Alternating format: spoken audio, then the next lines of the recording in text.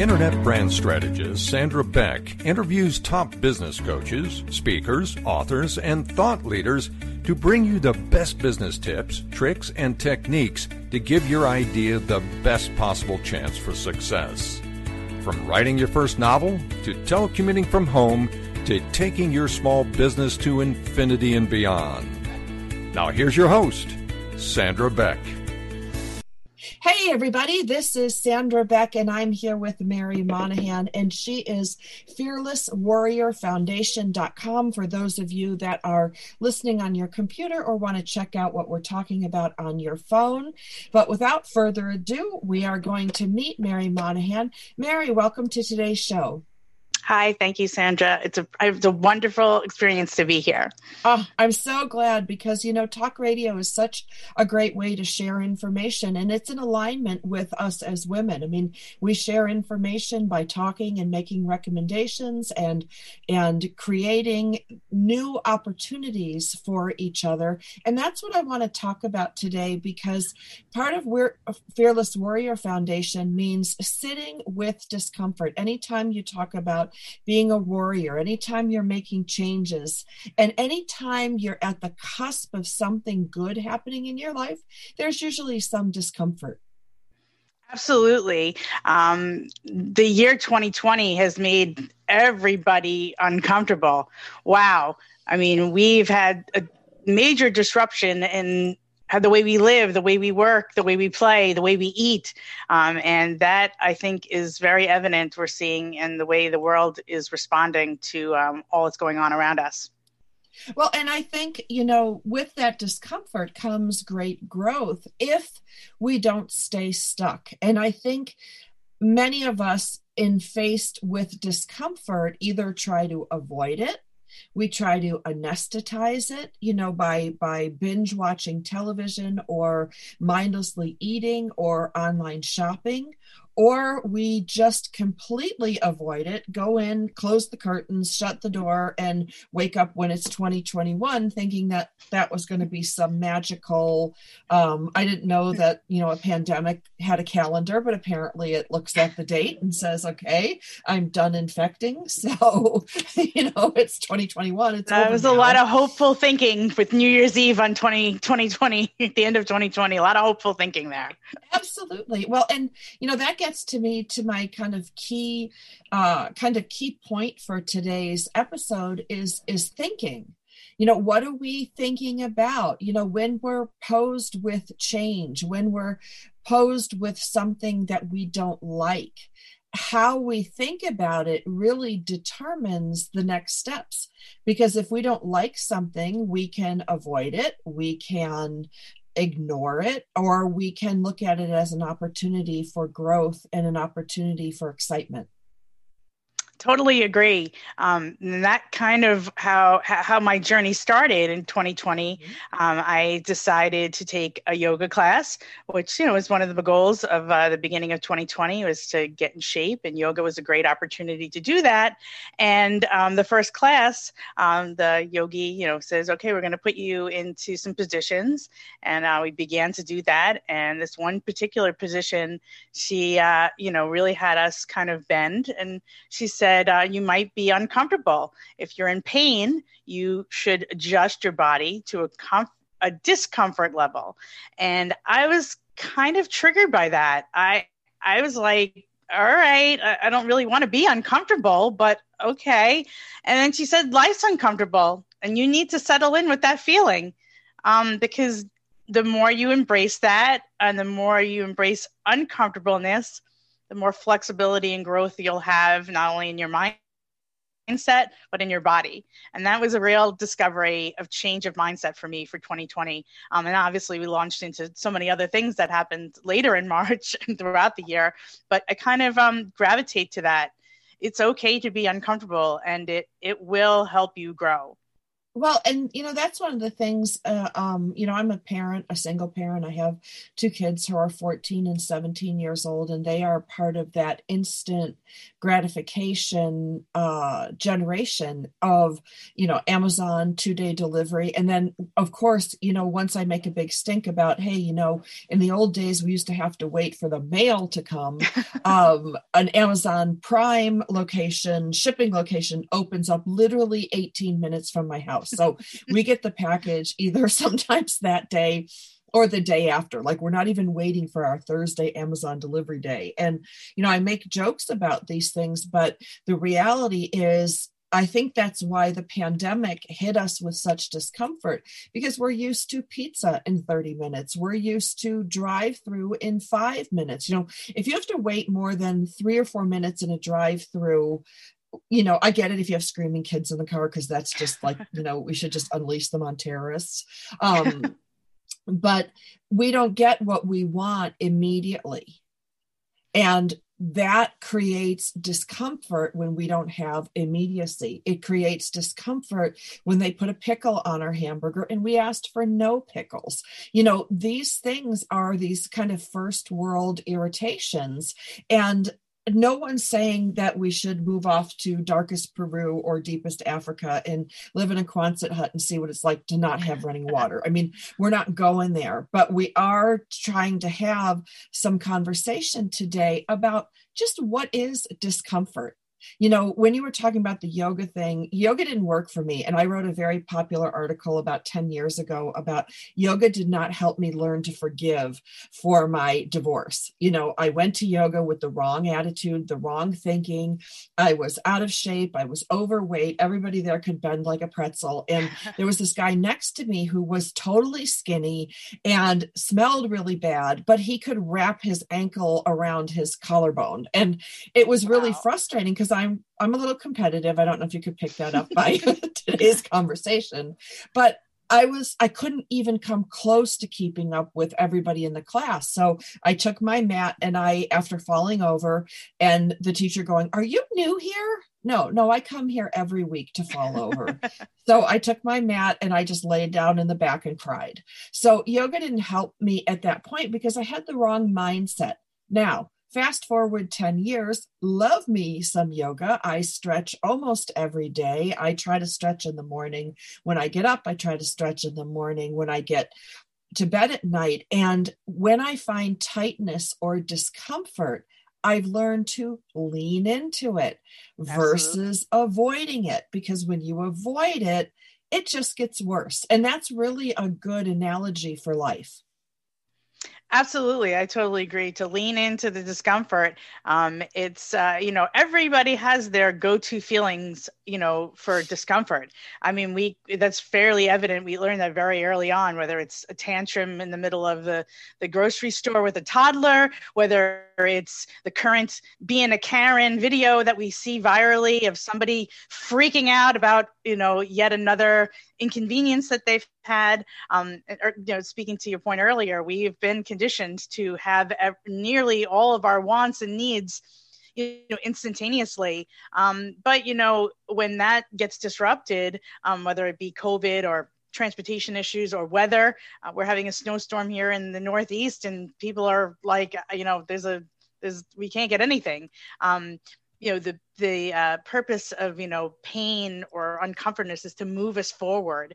Mary, I'm just going to stop you for a second because I want to thank our sponsor. And our sponsor today is Best Fiends. And, when we talk about uncomfortable situations and sitting with discomfort, one of the things that helps me a lot when these things happen is I kind of pull out my phone and I play Best Fiends, because Best Fiends is one of these top-rated mobile puzzle adventure games. I've been playing it over a year. My kids play it. My family plays it. We can send, little gifts to each other, that don't cost anything. You don't have to go to the post office.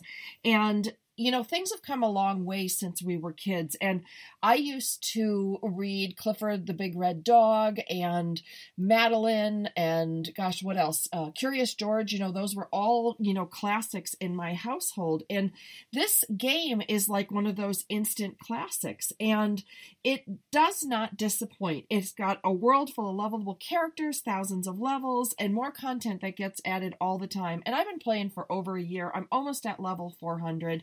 And it's really fun. It gives me a brain break, and it allows me to step outside of being a mom, a single mom, a company owner, a veteran caregiver. All these pressures that I have on myself, I can kind of step away and take a little brain break.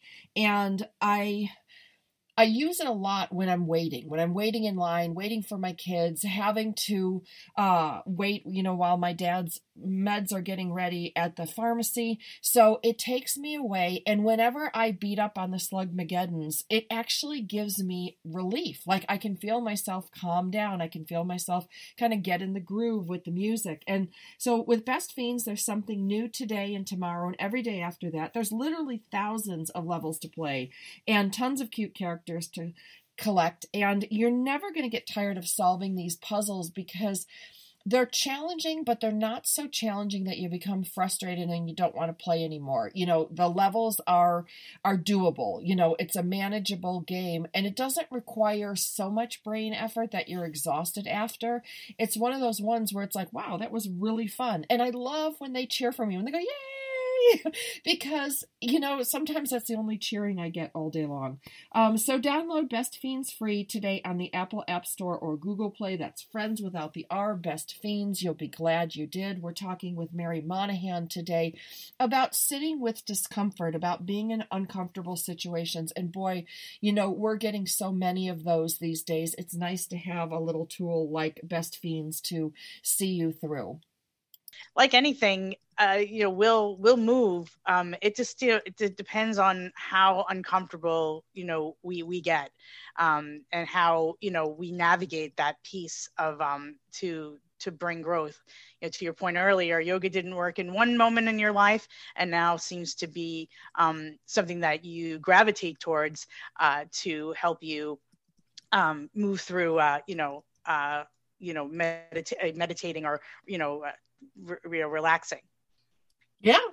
Well, I realize that if you ignore tension, it just gets worse. Like if you have tension in your back or tension in your hip or your shoulder, your elbow, which I do from sitting a lot. I'm also a certified spin instructor. And until the pandemic, I used to be able to work out 5 days a week and teach senior fitness, which I really love. And that's one of the things that, as we get older, we become less flexible. And in our thinking, we become less flexible. And if something's uncomfortable, we just avoid it. If something's uncomfortable, I don't like that, I'm just going to kind of stick my head in the sand and wait for it to go away. And if you do that physically, you're going to end up sitting in a chair all day, unable to get up. But if you do it mentally, you're going to find yourself under extreme stress because you've lost that flexibility. And flexibility is one of the things that creates strength in nature. When you look at a tree and the tree gets hit by a storm, if it's super rigid, it can't flex and bend in the storm. It just, knocks over, and falls down. But if you flex and bend with things as you go, if you're a tree, you actually make more strength. That's one of the parts of nature that creates strong trees, is a little bit of resistance, a little bit of tension, a little bit of discomfort. Nobody's telling you to break your arm or break a tree over, but we have to start moving into the concept that stress is part of life, flexing is part of life, discomfort is part of life. And that's a change in a mindset. And until we change our mindset, Mary, I don't think the other things can follow. Yeah, I also agree. I think, we get to a position where, we're nature, we're a natural being too, like a tree, and we need to get to a point where we are flexible. We have a lot of guidance in our earlier years, hopefully, and then as we become a young adults and into our adulthood, we take that navigational beacon ourselves, and there's an uneasiness, especially now in the current state we're in with healthcare. And that's one of the things that people probably relate very easily to with discomfort. I know that for me, it's going to the dentist. That isn't like my number one activity to do. And I don't have nearly any dental problems. And I'm still a very anxious person when I'm sitting even in the dentist waiting room. And we, as preventative healthcare, which, we know is so much easier to handle than a reactive healthcare, which we're obviously in the top of mind right now with reactive healthcare. But dentist visits, make us vulnerable. We freak out about the bill. We get very uncomfortable, but we know if we go every year, get our teeth cleaned, we'll mitigate a lot of the problems. And, a lot of our mindset needs to be that way too.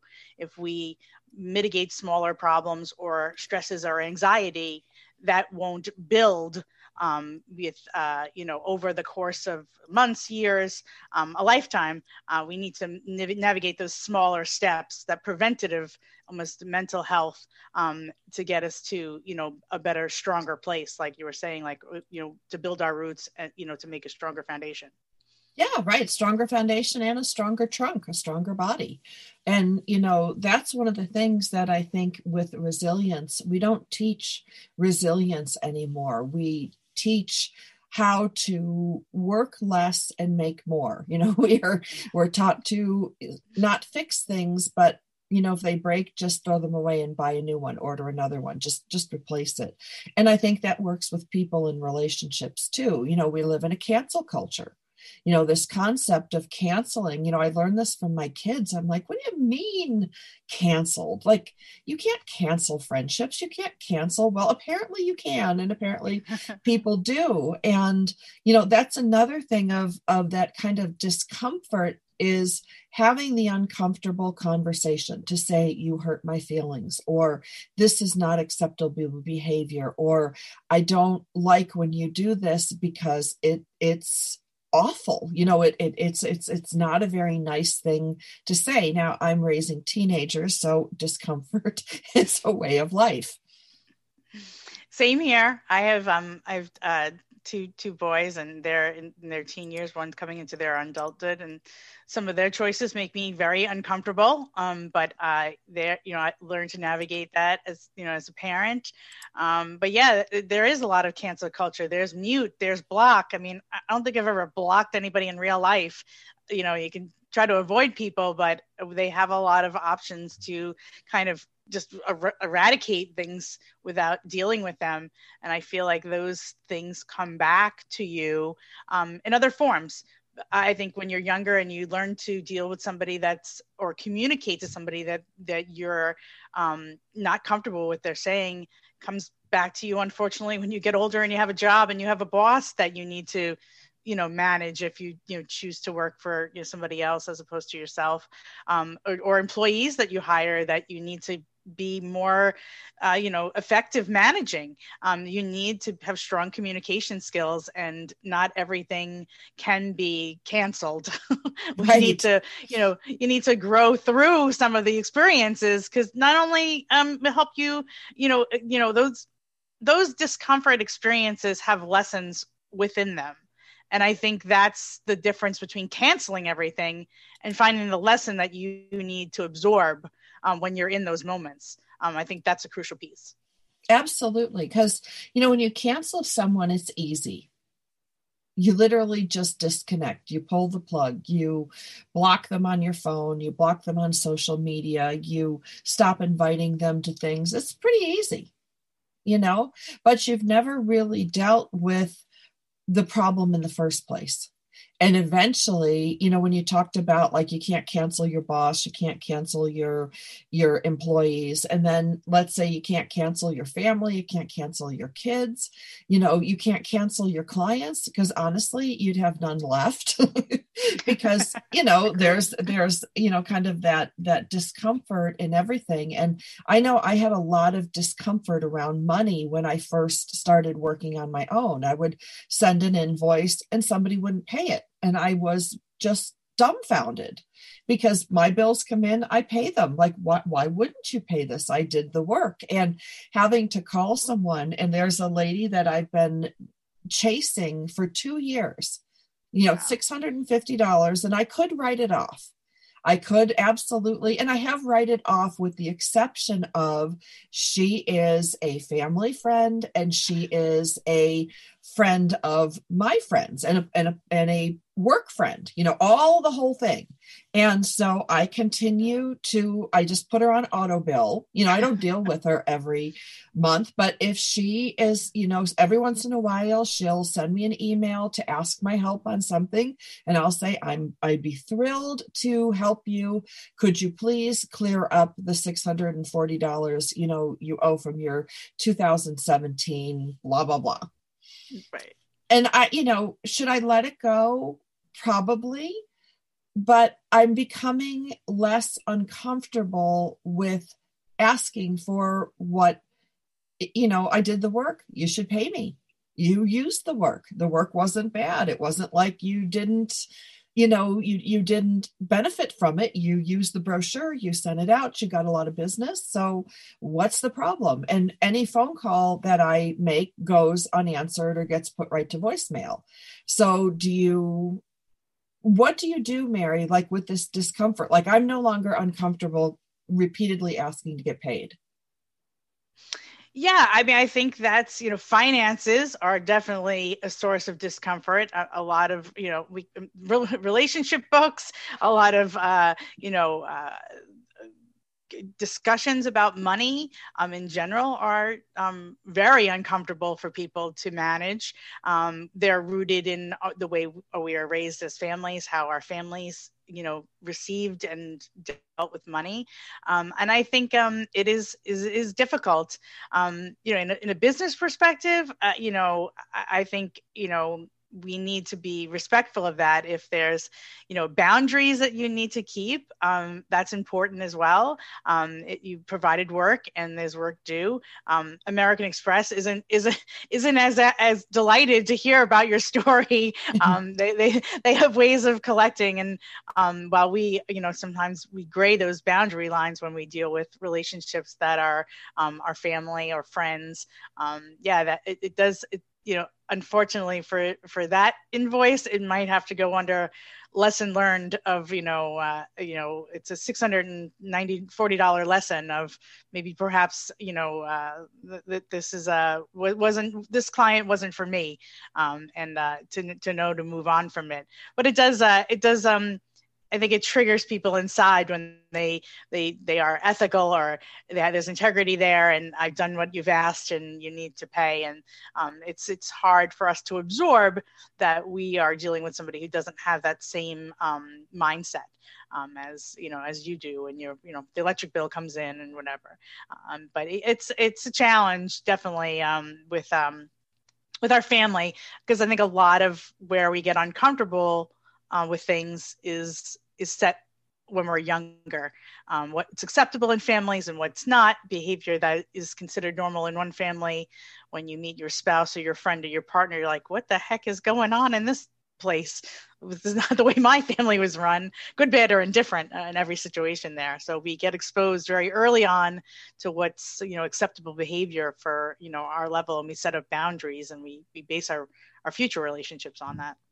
Right. And it's very, you talk about the different cultures. My ex-husband's family was someone who just said everything. You know, it was right out there on the kitchen table, wouldn't matter who was standing around or listening. And there was some benefits to that. And there was a lot of hurt feelings. And then you have my family, which was the quintessential sweep it under the rug, pretend it didn't happen. Oh, your cousin died of cancer. Well, we'll just set a table setting for her and pretend it didn't happen. You know, kind of, you know, I make jokes about, you know, the extremes of this, but there are extremes like that, and finding the acceptable level for your discomfort is, I think, difficult because you have different personalities too who have different levels of discomfort. There are people who really can just talk about anything, and that's okay. Or there are people who are intensely private. And, you know, so discomfort not only can be a situational thing, but it's a personal thing as well. Yeah, I mean, it's very funny because my husband married 25 years. His family is very private and my family is very open. It seems these families seem to migrate to each other. But yeah, it is, because I'm very comfortable talking about a number of topics that, you know, other people aren't. Unfortunately for my family, we've experienced a lot of grief early on. So we're very comfortable speaking about the grief process and remembering people, but in other cultures, it's not the same. And that's, you know, somewhat, it's sometimes a communication mismatch, where people will listen for a little while and they're like, you're just droning on. Like, you have to let it go. Frozen's given us an entire let it go type of mentality. Sometimes it's very difficult for people to let go, and, people work through their feelings through talking and listening and communicating, and other people have to, migrate, that experience internally. They have to sort it out within themselves before they're ready to let go of stuff. But yeah, the cultures are definitely, even amongst, all the different types of cultures, of how we handle communication and feelings and feelings of discomfort. That's very evident, I think, unfortunately in this time when we see, when we have so much grief, it's just like this constant grief process we're in right now, whether it be loss of job, loss of our normal routine, loss of life, not being able to be with loved ones like in their final moments. That's the most challenging time, because, these things are, I feel like we're grieving this loss of the old life that we had.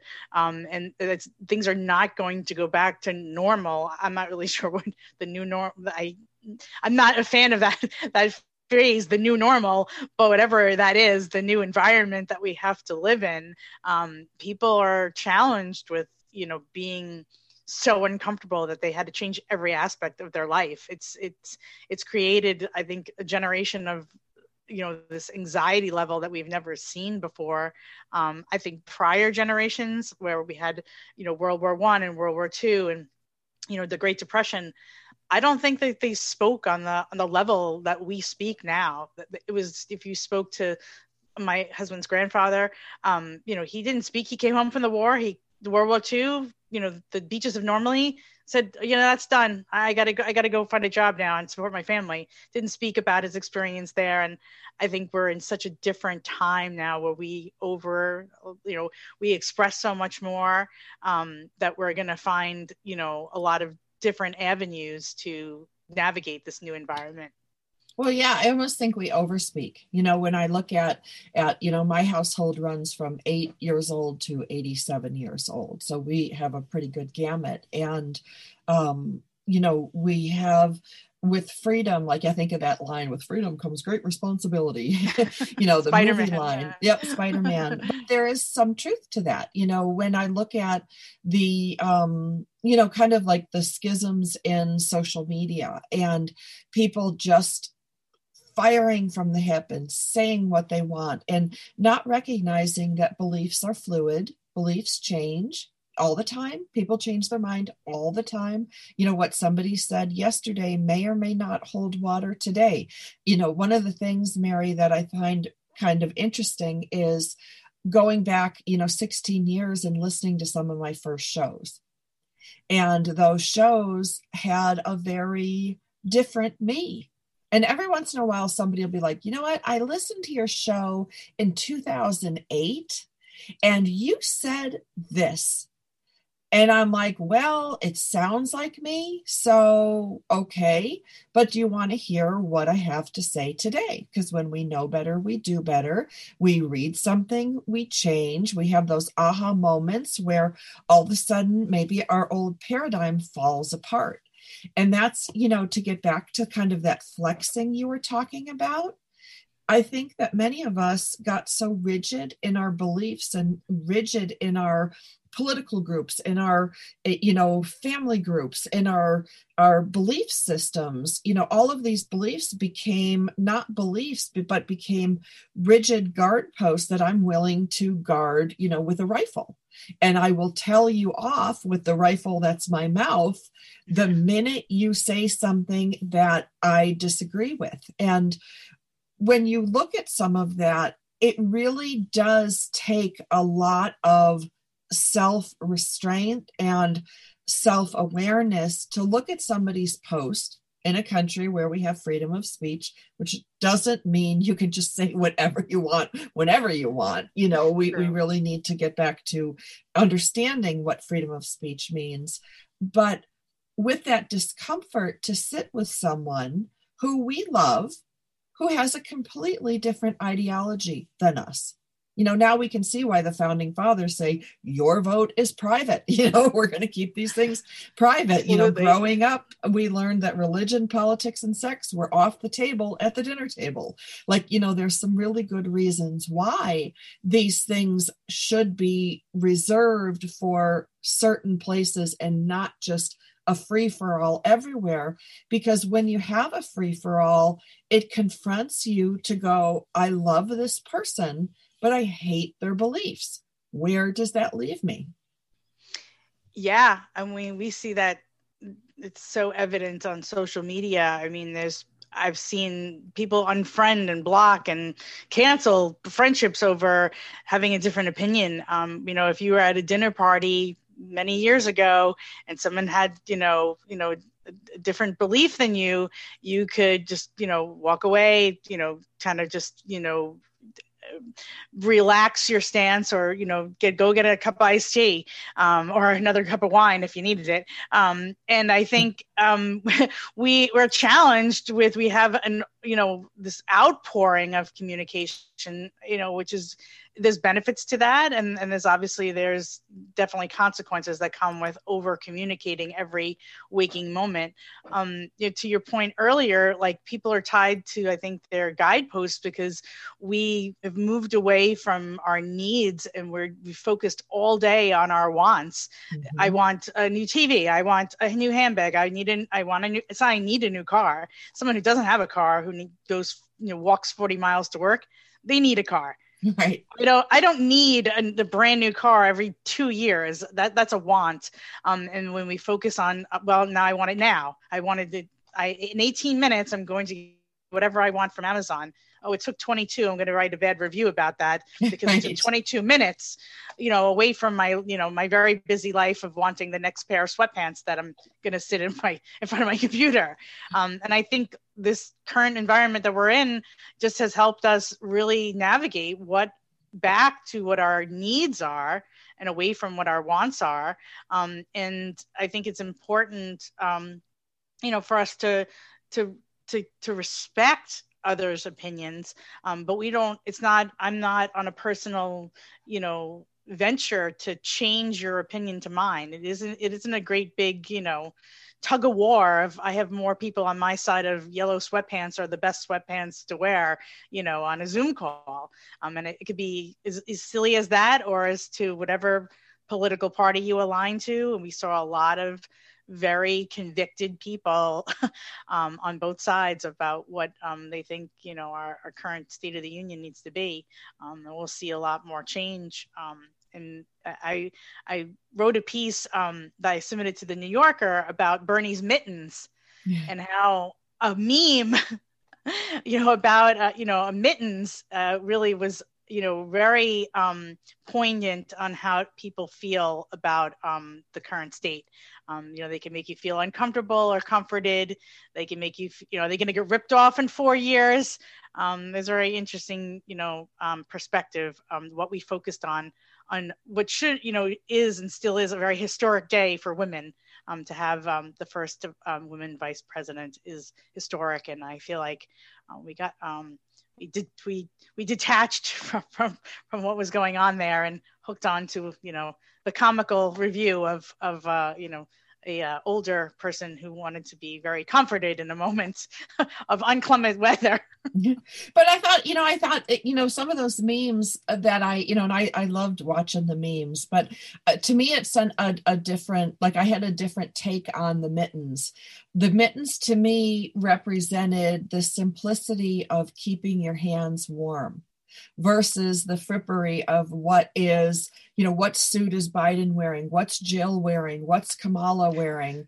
Or Kamala, I always pronounce it wrong. But the point being is, like, really, are we here for a fashion show, or are we here to make our nation, fabulous for all people and, be the best we can be? And when I looked at this, the simplicity of his knitted mittens, and, anybody from the East Coast recognized him immediately. Yeah. We all had those growing up, they would get wet and be like soggy animals hanging off the end of your hand. And sometimes they would itch and, they were so uncomfortable. They weren't like the nice fleece lined one I have today. And the simple mittens to me represented hopefully a vision, a hopefulness of the country in embracing these memes to step back to a simpler time where it was more important to keep your hands warm than how you looked. It was more important to focus on the end result, which is keeping the hands warm, rather than who is keeping the hands warm. It's more important what we do, not who we are. And I think, it was the ego represented, or the humbleness of a simple pair of mittens. That's what the message of the mittens gave to me. Yeah, it was, I think, it's a lot of what we do, we sometimes forget what our purpose is. And there is a purpose to things that we enjoy, that we need. And there is purpose to mittens and our government, to find that purpose sometimes gets clouded with all the other things that go on around us, like J-Lo and Lady Gaga singing and all the other image. The images that go around, and we sometimes lose that voice. Sometimes it's early on, people find their purpose and they pursue that. For me, what came out of a tragedy helped me find a purpose with the Fearless Warrior Foundation. And I'm in the latter part of my life.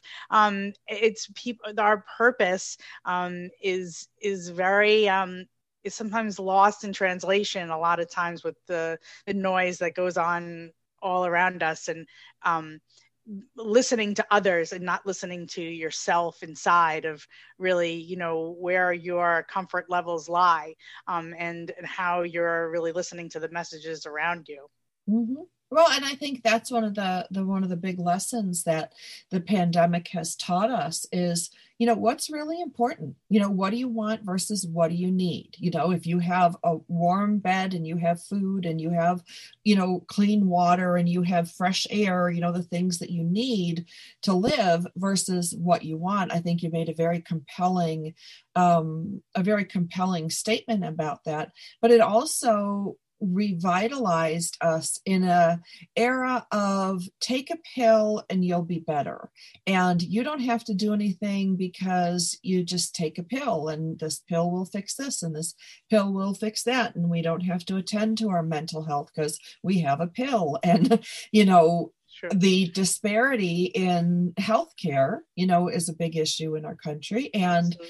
COVID certainly knew no restrictions. We have everything from the most prominent celebrities getting sick and some dying to, somebody who, will be just a number on an autopsy table. So, it was very interesting to go, we don't, as a society, deal with our dead.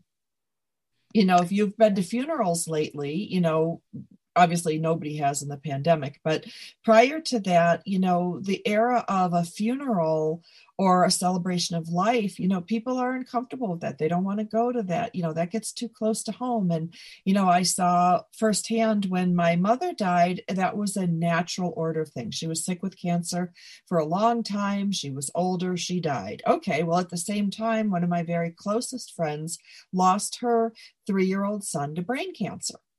So that was a whole different animal though, Mary, because that struck chords in people. They didn't like that. Moms didn't like the uncomfortable idea of a child dying. We didn't deal with children dying in this country. We have a very low mortality rate. So, these things are far and few between for most communities.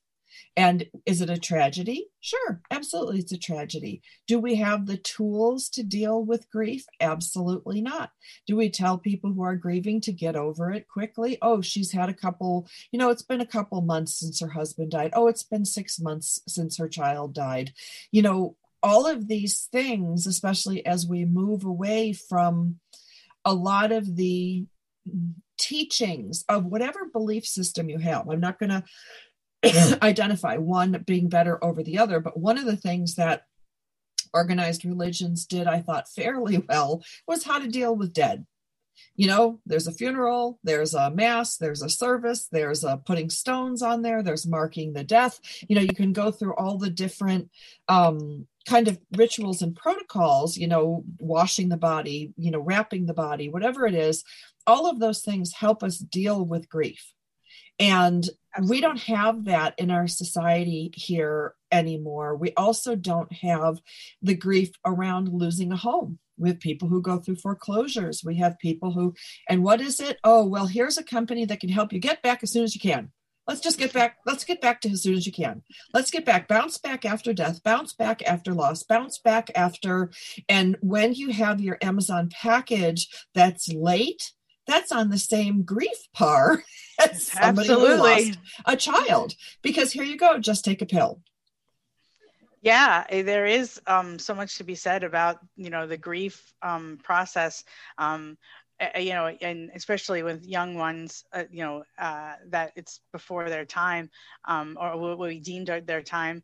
My family lost my brother a few years ago to colon cancer, which is not a disease that is meant for a 40-year-old to absorb, and much less my family to lose him unexpectedly, because the trajectory normally of cancer is like a slowdown and, a slower, exit. And right. He unfortunately got taken from us, with a brain aneurysm in the middle of treatment. So we were kind of, our whole world was flipped upside down again.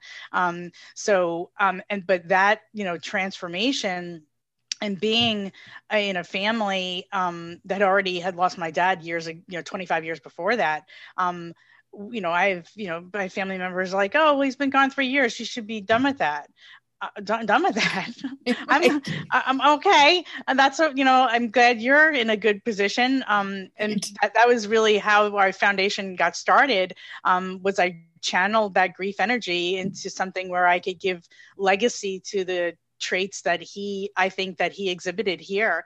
And our continuation of the legacy of being kind and have integrity, and to find people in the world that are like that. And that was the way we managed, our grief process as a family, because we were in a really difficult spot. Sure. When you have and all the rest of the grief, my loss of jobs and loss of boyfriends and whatever it, come along, the loss of my Amazon package that didn't make it here because the postman lost it, everything comes out, when you have another loss. And unless you're, prepared for that uncomfortableness. And to your point earlier, we have rituals, and then those things, happen for a reason, to bring everybody right. as a community.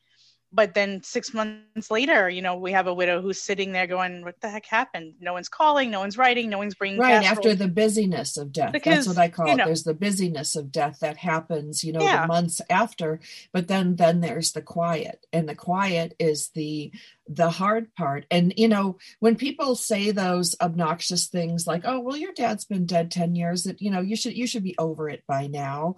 Well, that's their discomfort, because like my friend Janet and I, we should do a show on this, stupid things people say when people die. Janet had a whopper one, we were sitting there and I couldn't believe this came out of one of our friends' mouths, but she's like, oh my God, I'm so glad it's not my child. And we're just, oh my God, sitting there going, wow, like, okay. And Janet looked at me and she goes, well, I guess I'm glad it was mine. Like, what do you say to things? But this is what happens when we don't talk about things, when we keep everything secret, when we put death aside, when we put loss aside, and we start putting timelines on things, like when I think of the Jewish side of my family, and they have a stone you put on the grave to mark the year. That's a whole year of grieving. What did I get with my mom? I got maybe a week. Like, oh yeah, you got to get back to work. You got to get back doing these things. And yes, it's true, I have to get back to these things. But, you said something very interesting, Mary, about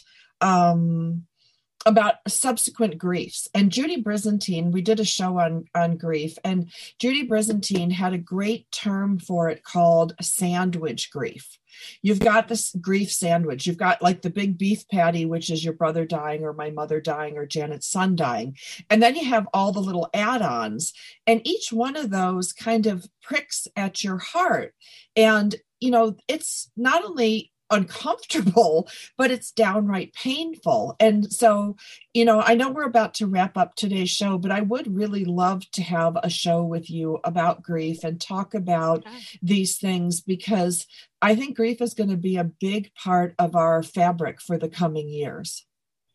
I totally agree. And I would love to be back with you. This has been really a wonderful conversation. We've touched on so many amazing topics. I think there's no trade-off. I mean, transformation comes because we're, in an uncomfortable phase, and eventually it will launch you to where you're supposed to be next. I think deep inside of you, there's a strength that gets revealed from these moments of discomfort, and nothing's permanent, and I think everything changes. So I so appreciate my time with you, Sandra. You've been amazing. I'm very grateful for our conversation. Thank you. Thank you. So if you guys want to learn more about Fearless Warrior Foundation, go to fearlesswarriorfoundation.com. And you can make a donation. You can look at their causes. You can be, participating in their 2021 scholarship. Lots of good things to do there. Check out fearlesswarriorfoundation.com. You'll be glad you did. We'll be back again next week. On behalf of Sandra Beck, we want you to get out there today to make more money with less time and effort so you can live the life you want. Tune in next week for more tips, tricks, and techniques on Coach